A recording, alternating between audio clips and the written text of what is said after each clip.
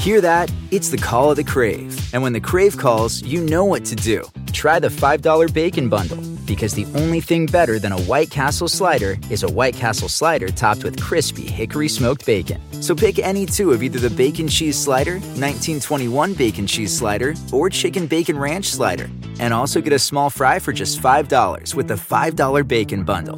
White Castle. Follow your crave. This episode is supported by the FX original series Reservation Dogs. From Sterling Harjo and Taika Waititi, Reservation Dogs is a half-hour comedy that follows the adventures of 4 Indigenous teens in rural Oklahoma. Reservation Dogs. All episodes now streaming exclusively FX on Hulu. Just a note before we get started. The stories we're sharing this season touch on different kinds of trauma. Please take care of yourself while you listen. My name is Darcy Olson. I am mother to 10 foster kids, 4 forevers that I adopted. Darcy Olson is the former CEO of the Goldwater Institute, a right-wing think tank based in Arizona. And I was in a training class to become a foster parent. I was in just a typical licensing class. And a slide came up. It was an old-fashioned sort of overhead, and I'll never forget it because it said, all of these rights apply except for children under ICWA. First, I thought, what is ICWA? And my second thought was, well, we all have the same rights under the Constitution. It can't be right that there's some subset of American children who don't have equal rights. Like, we've remedied this over the last 100 years in our country, right? We've remedied this in so many ways. In the small cluster of right-wing organizations that have been attacking ICWA, the Goldwater Institute is leading the charge. So I jotted down some notes. I went back to my office at the time and I talked to my colleague and I asked him and I said, I read about this, and he said, let me look into this a little bit. That colleague was a man named Clint Bullock, a big name in conservative circles. Before coming to Goldwater, he had run one of the country's most successful conservative litigation centers. And when he looked into it, he became very incensed. He said, I worked on an issue years ago and we won about not letting race enter the equation in adoptions. And so once I brought that to him and he realized the depth of what was going on, he wanted to take that on and took up the spear and really was an incredible warrior. In 2015, the Goldwater Institute held a press conference to announce their newest initiative. Good morning. I am Clint Bullock, Vice President for Litigation at the Goldwater Institute. It is a pleasure to join all of you. A whole new project to attack the constitutionality of ICWA. I thought the problem was solved, that the pernicious practice of racial discrimination in adoption placements was consigned, like other Jim Crow laws, to the dustbin of history. And indeed, it has been for all American children except Native American children.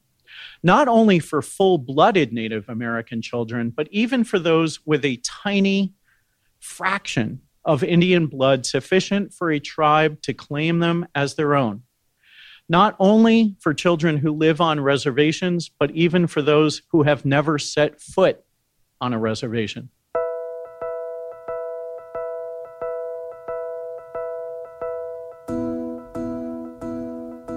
After that press conference, Goldwater went looking for plaintiffs. They sent out a letter to foster parents saying they believed their constitutional rights may have been violated.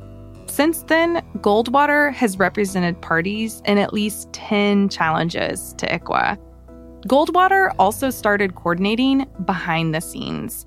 Around 2015, their staff started emailing the attorneys general of Ohio and Arizona about big ICWA cases.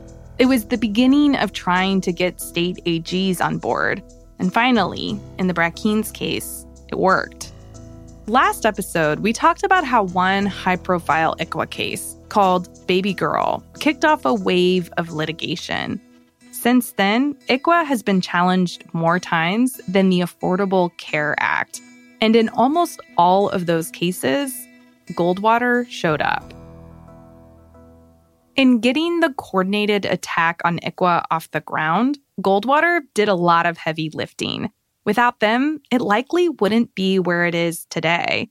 And that's a little puzzling, because for a long time, Goldwater was focused on Arizona state politics. They didn't have a track record with Native issues or child welfare. So why ICWA? It took the better part of a year for me to figure it out. But once I unlocked where Goldwater got the money to fight ICWA, everything came into focus. Not just the strategy of this one conservative organization, but the entire campaign to strike ICWA down.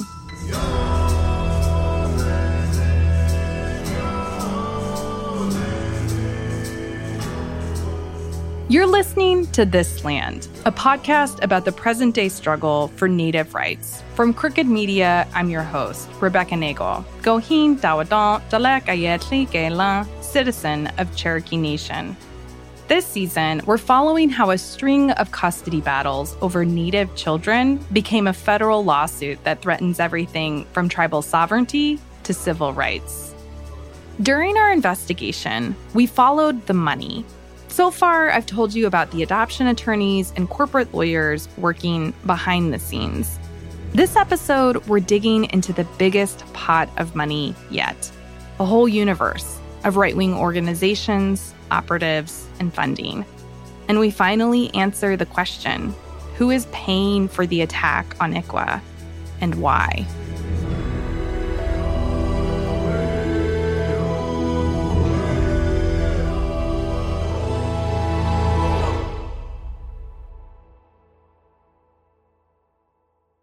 Today's episode is brought to you by FX's Reservation Dogs. The Hollywood Reporter called the first season of the original comedy a distinctive, wonderfully cast triumph of representation and ranked it the #1 best TV show of 2021.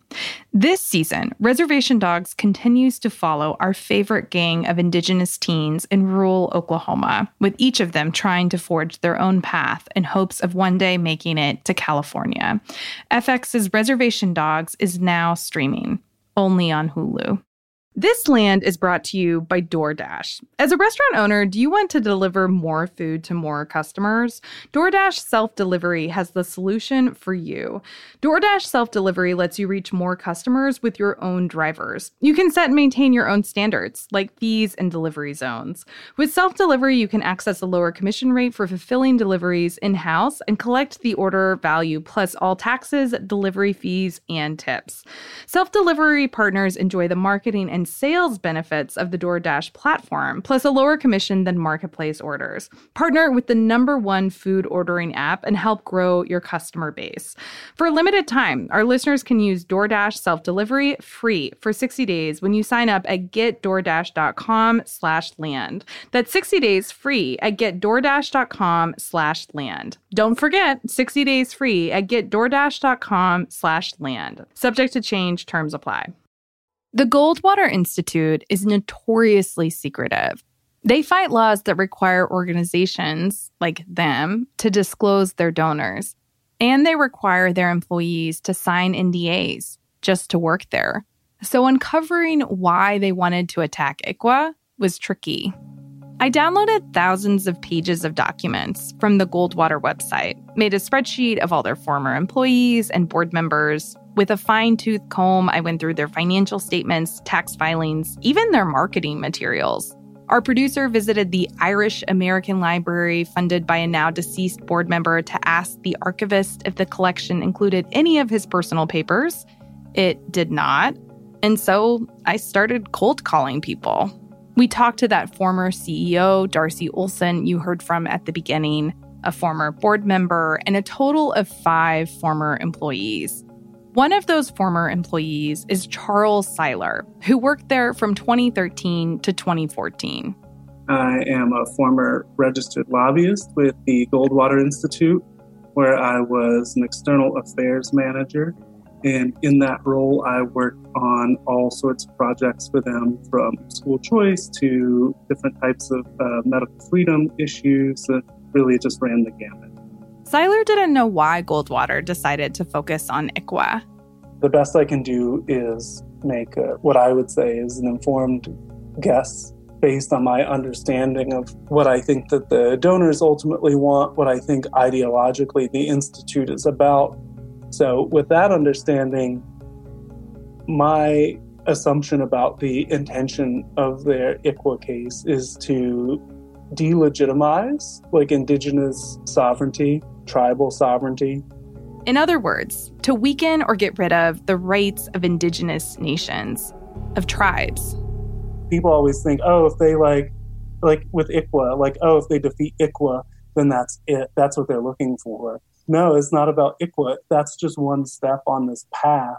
You have to look at what the other aims are. And so they all connect when really the aims are getting diminishing government and ending taxation and just, basically pushing us to a completely laissez-faire sort of place. To figure out why Goldwater decided to focus on ICWA, I needed to answer another question first. Who at Goldwater was calling the shots? As I poked around, I started hearing the same name over and over. Clint was someone who was highly respected well beyond the Institute, and so that gave him a different sort of degree of freedom and whatnot in the Institute. Clint Bullock, the man you heard at that press conference. He was in charge of Goldwater's litigation strategy at the time. He was definitely someone that was a fantastic person to have and raise the visibility, but also sort of the prestige of the Institute. And donors had a lot of affection and appreciation of Clint's work. After talking to Seiler, Olson, and other staff, it became clear Bullock was behind the wheel. He drove Goldwater's decision to take on ICWA. And once we dug into Bullock, the campaign against ICWA started to make more sense, because he spent his entire career fighting laws he says create racial preferences. The conservatives of the Reagan Justice Department era, the lawyers like Clint Bullock, began to talk about so-called reverse discrimination. This is Theodore Shaw, law professor at the University of North Carolina and former president of the NAACP Legal Defense Fund. Shaw is a veteran civil rights lawyer and came up against Bullock a lot in the 90s. There's a long struggle about whether, as a country, institutions and individuals ought to be able to take conscious actions to address racial inequality, with some people saying that any conscious actions can be equated to racial discrimination. The notion that race consciousness is, by definition, racial discrimination. Lawyers like Clint Bullock have basically pushed forward the thesis that, we're in post-racial America. I've often said that before we can get to post-racial America, we have to get to post-racist America. And I would say we've never been there. ICWA opponents say the law violates this thing called the Equal Protection Clause. Basically, they say laws can't treat people differently based on race.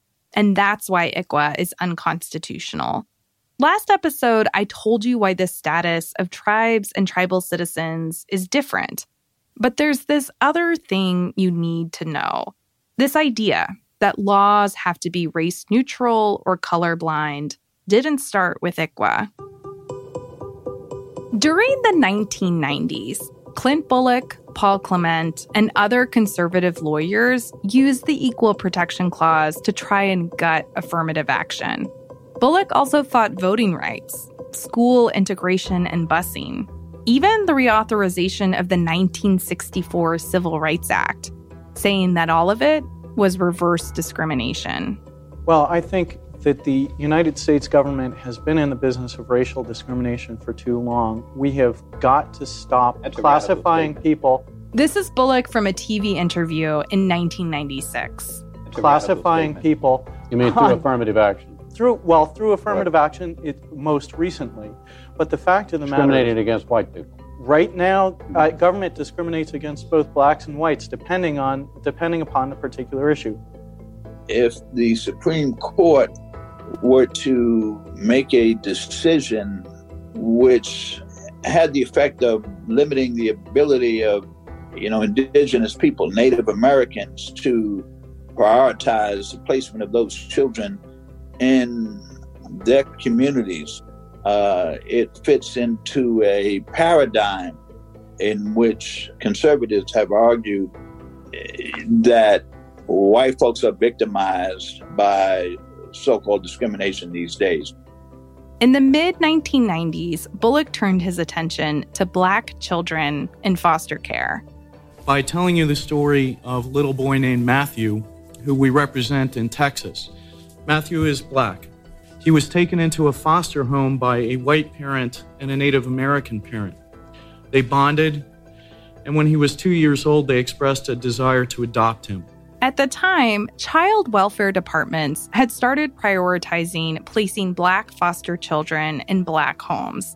This is Bullock telling Congress why that policy was wrong. Whereupon they were informed that they would not be able to adopt this little boy who considered them his parents because he was Black and they are not. It's the same argument being made against ICWA today, that the law rips Native children away from loving homes. Solely because the child they took in is an Indian child, and they are not, and cannot be, because of their race, Indian families. That's the Brett Keane's lawyer, Matthew McGill. Thanks to Clint Bullock, today it is illegal for social workers to prioritize placing Black foster children with Black families. A decade after the law was passed, an Adoption Institute did a study to see if the law improved the lives of Black foster children. In short, if they were spending less time in foster care. They weren't. But the policy did benefit this other group of people, adoptive parents, the majority of whom are white. It made it easier for them to adopt children of color. In 2003, Ohio social workers asked a couple to prepare a plan on how they would create a safe and supportive environment for a Black child they wanted to adopt. For making that request, the state paid $1.8 million in fines.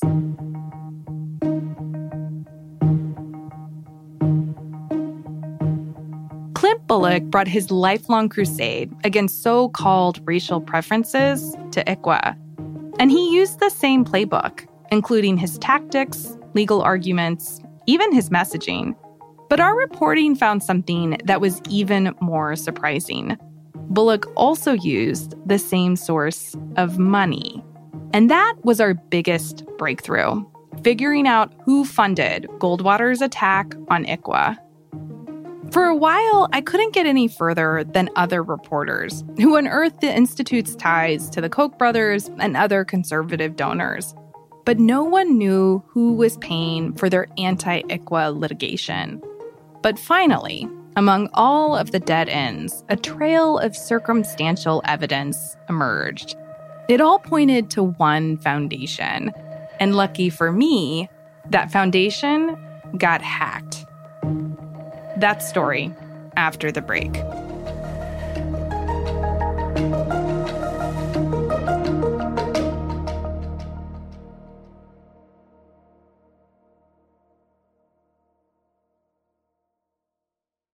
Growing up, cereal was one of my favorite foods. But as an adult, I realized it was full of a lot of sugar and junk that I really shouldn't be eating. But a healthy breakfast doesn't have to be boring. Magic Spoon has amazing flavors you'll love without all the bad stuff. It has 0 grams of sugar, 13 to 14 grams of protein, and only 4 net grams of carbs in each serving. Only 140 calories a serving. It's keto-friendly, gluten-free, grain-free, soy-free, and low-carb. The variety pack comes with 4 flavors, including cocoa, fruity, frosted, and peanut butter. Mixing cocoa with peanut butter tastes exactly like a peanut butter cup. Go to magicspoon.com/land to grab a variety pack and try it today. And be sure to use our promo promo code LAND at checkout to save $5 off your order. And Magic Spoon is so confident in their product, it's backed with a 100% happiness guarantee. So if you don't like it for any reason, they'll refund your money. No questions asked. Remember, get your next delicious bowl of guilt-free cereal at magicspoon.com/land and use the code LAND to save $5 off. And thank you, Magic Spoon, for sponsoring this episode. This LAND is brought to you by Apostrophe. Do you have a cabinet full of acne treatments and skincare products but don't even remember what half of them do? It's hard to navigate skincare products. Hundreds of options, lots of marketing claims, lots of money on miracle products, but I don't even know what half of them do. Turns out most skincare products don't do much. The best way to treat acne is with fewer products that are clinically proven and customized to your skin. That's why I'm excited to partner with Apostrophe. Apostrophe is a prescription skincare company that offers science-backed oral and topical medications that are clinically proven to help clear acne. Apostrophe connects you with a board-certified dermatologist who will create a personalized treatment plan that is perfectly tailored to your unique skin. Simply fill out Apostrophe's online quiz about your skin goals and medical history, then snap a few selfies and your dermatologist will create your customized treatment plan. Apostrophe treats acne, and they can also help you hit your other skincare goals like reducing redness, wrinkles, and even dark spots. It was nice to know that I could talk to a real dermatologist without having to leave my house. We have a special deal for our audience. Save $15 off your first visit with a board-certified dermatologist at apostrophe.com/land when you use our code LAND. This code is only available to our listeners. To get started, just go to apostrophe.com/land and click Begin Visit. Then use our code LAND at sign up and you'll get $15 off your dermatology visit. That's apostrophe.com/land and use that code LAND to get your dermatology visit and save $15. And we thank Apostrophe for sponsoring the podcast. In 2016, international hackers swiped the servers of a little-known conservative family foundation in Wisconsin, the Bradley Foundation. While the Bradley Foundation doesn't make a lot of headlines, it has a lot of money. Many years, it gives out more funding than all of the Koch network combined. When journalists started going through over 70,000 pages of leaked documents, they started to piece together Bradley's strategy to change U.S. politics. Their theory is this: if conservatives can control state legislatures, governors' houses, and the courts, which party is in power in D.C. matters less and less. You might be familiar with Bradley's work because they fund a lot of organizations that push state bills. So when a bunch of states pass the same law, like voter ID laws, often it goes back to the Bradley network. In 2014, Bradley got a huge influx of cash, and they wanted to use it strategically to build what they called conservative state infrastructure.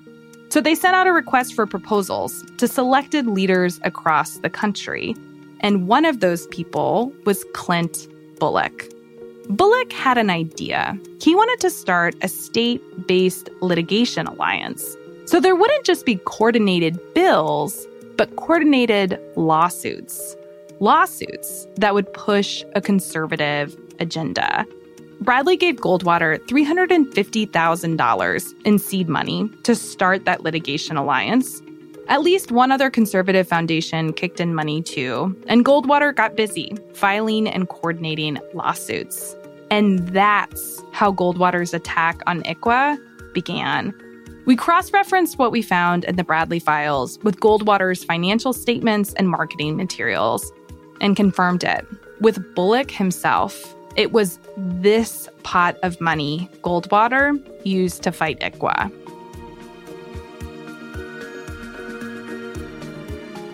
So Bradley's goal wasn't getting rid of ICWA or even tribes. ICWA was just on Bullock's radar and became a stepping stone to build conservative power. As a Native journalist, this was almost worse than uncovering some plot to undo tribal sovereignty, because it means that this attack on ICWA, where the stakes are so high for Native families and tribes, is just collateral damage in a bigger conservative agenda. Bradley was the missing piece of the puzzle. And once we put it in place, it became clear that everyone attacking ICWA is connected. The Brackeen's lawyer, Matthew McGill, the guy who runs the gaming practice he works under at Gibson Dunn, is part of the Bradley network. And Paul Clement, that lawyer we talked about last episode, now sits on the Bradley Foundation's board. When you look at the people who are fighting ICWA, it's a remarkably small group. In the Brackeen's lawsuit, 7 organizations oppose ICWA. 5 of them have received funding from the Bradley Foundation. So basically, there is a tiny network of people and groups who oppose ICWA with their hands in the same pot of money, but it's enough money to get their case all the way to the Supreme Court. For perspective, in the Brackeen's lawsuit, 26 states, 492 tribes, 77 bipartisan members of Congress, and 87 organizations say ICWA is a good law. If you look at the big players in the attack on ICWA, Bullock, Clement, the Bradley Foundation, even Gibson Dunn, they are deeply invested in this idea, an idea that is bigger than the Indian Child Welfare Act, that policies that address structural racism shouldn't exist. One could say, giving them the most generous interpretation of their efforts, is that they hope to have a world that is free of racial category, because the way to solve racism is to stop talking about race. This is Maggie Blackhawk. She's a citizen of the Fond du Lac Band of Lake Superior, Ojibwe, and a law professor at NYU. Racism that is not talked about is not racism that is gone. It is just racism that exists without talking about it. It's a very similar strategy and a very well-connected movement, and they're bringing those sorts of challenges all over the place.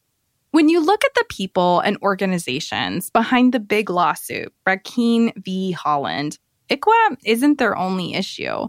They're also busy attacking the Voting Rights Act, banning critical race theory from schools, fighting university admission policies that increase diversity, and even carving out religious exceptions so publicly funded institutions can deny foster licenses to gay people. But they've also come to federal Indian law in part because it does lack visibility, and people don't realize the amount of damage that it can do in this little technical area. If they're successful in federal Indian law, it could be expanded elsewhere. If you know constitutional law, like Blackhawk does, the potential fallout of these ICWA cases isn't abstract. Because what the U.S. has done to violate Indigenous peoples' rights has been used as precedent to violate other human rights. So it was actually relied on by the court to uphold the so-called travel ban or the Muslim ban. You have connections between the so-called Indian Wars of the late 19th century, where the war powers were not limited by the law of war because the, quote, laws of war do not apply to war with savages. These same logics have been applied in the War on Terror most recently.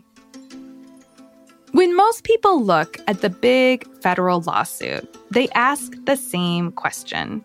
Who should raise this toddler? A question that's already been answered by that child's finalized adoption. It's a great distraction from the bigger legal issues at play. It's the perfect Trojan horse. The Brackeen's lawsuit, like all Supreme Court cases, is about more than one narrow story. It's about whether or not the federal government has the authority to protect people from discrimination and abuse by state agencies, like child welfare departments. It's about whether or not white people, like the Brackeens, can use the Equal Protection Clause to claim reverse discrimination and strike down civil rights legislation. And it's about the future existence of tribes. Whether or not the United States will continue to fulfill its treaty obligations to indigenous nations, or if the Supreme Court will wipe away that legal status with the stroke of a pen. But in a world where we have a constitutional democracy, and that democracy and those values are themselves incompatible with the violent dispossession of other people's sovereignty and other people's property and other people's culture and even other people's children. So to the extent that the United States furthers the colonial project by undermining tribal sovereignty today, weakens democracy for us all. If the Brackeen's case is really just a stepping stone to build conservative power, it's working. It fits what the Bradley Foundation spelled out in their internal memos perfectly. That if you can control the states and the courts, what laws are passed by Congress matter less and less. The majority of U.S. states and the overwhelming majority of Native nations support ICWA. If ICWA opponents wanted to take their issue to Congress to a vote, they wouldn't get very far.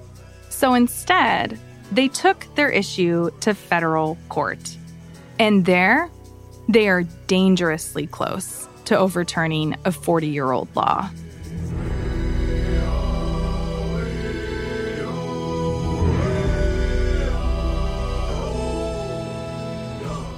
Next time on This Land. My stomach sunk into the floor, and as I read, I realized that law doesn't matter to judges, that it's all politics. This is how close the end of Indian law is, that 8 out of 16 judges in the Fifth Circuit would throw the whole thing out the window in a heartbeat right now.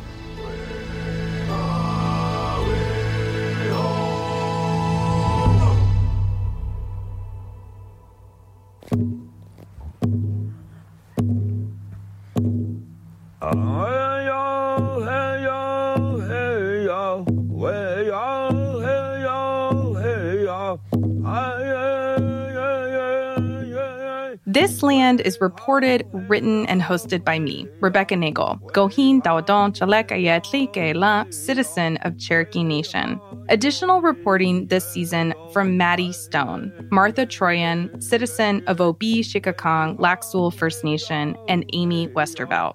From Crooked Media, our executive producers are John Favreau, Sarah Geismer, Lyra Smith, and Katie Long, with special thanks to Allison Falzetta. From Critical Frequency, our managing producer is Amy Westervelt. Our senior producer is Sarah Ventry, and our story editor is Reka Murthy. Additional editing from Martha Troyan and Polly Danette-Claw, who is Danae. Sound design by Lyra Smith, mixing and mastering by Mark Bush and Charlotte Landis. Original score composed by Jared Tate, citizen of Chickasaw Nation. Our outro song is an honor song for adoptees, written and sung by Jerry Dearly, who is Oglala Lakota. Our fact checker is Wudan Yan. Our First Amendment attorney is James Wheaton, founder of the First Amendment Project. Podcast art by Kelly Gonzalez, citizen of Cherokee Nation. Additional thanks this episode to David Armiak and Lisa Graves. If you're enjoying the show, please rate, review, and subscribe. It helps more people find us, and please share it with your friends. If you have a tip or information to share related to our reporting, you can do that securely and anonymously through our secure drop. You can find a link in the show notes. To see a map of how all the anti-ICWA players are connected and the documents we dug up about the Bradley Foundation and the Goldwater Institute, visit the show's website. This season of This Land touches on different forms of family, childhood, and racial trauma. If you feel like you could use support, please check our show notes or website, thislandpodcast.com, to find resources for adoptees and survivors of childhood trauma, abuse, foster care, and boarding schools.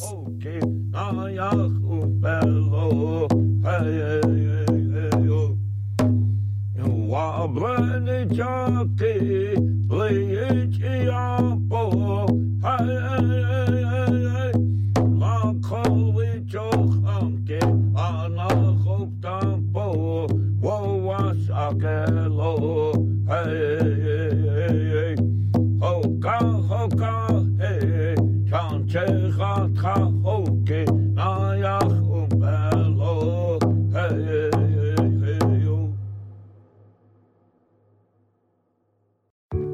There are any number of reasons you might consider selling your home. To move closer to family, live within a smaller budget, or just wanting a change of scenery. Whatever your reasons, having to figure out all the various housing market trends in your area may not be what you signed up for. That's where an agent who is a realtor comes in. Realtors have the expertise to help you find the right price and navigate the process to sell your home in a way that's right for you. That's who we are. Realtors are members of the National Association of Realtors.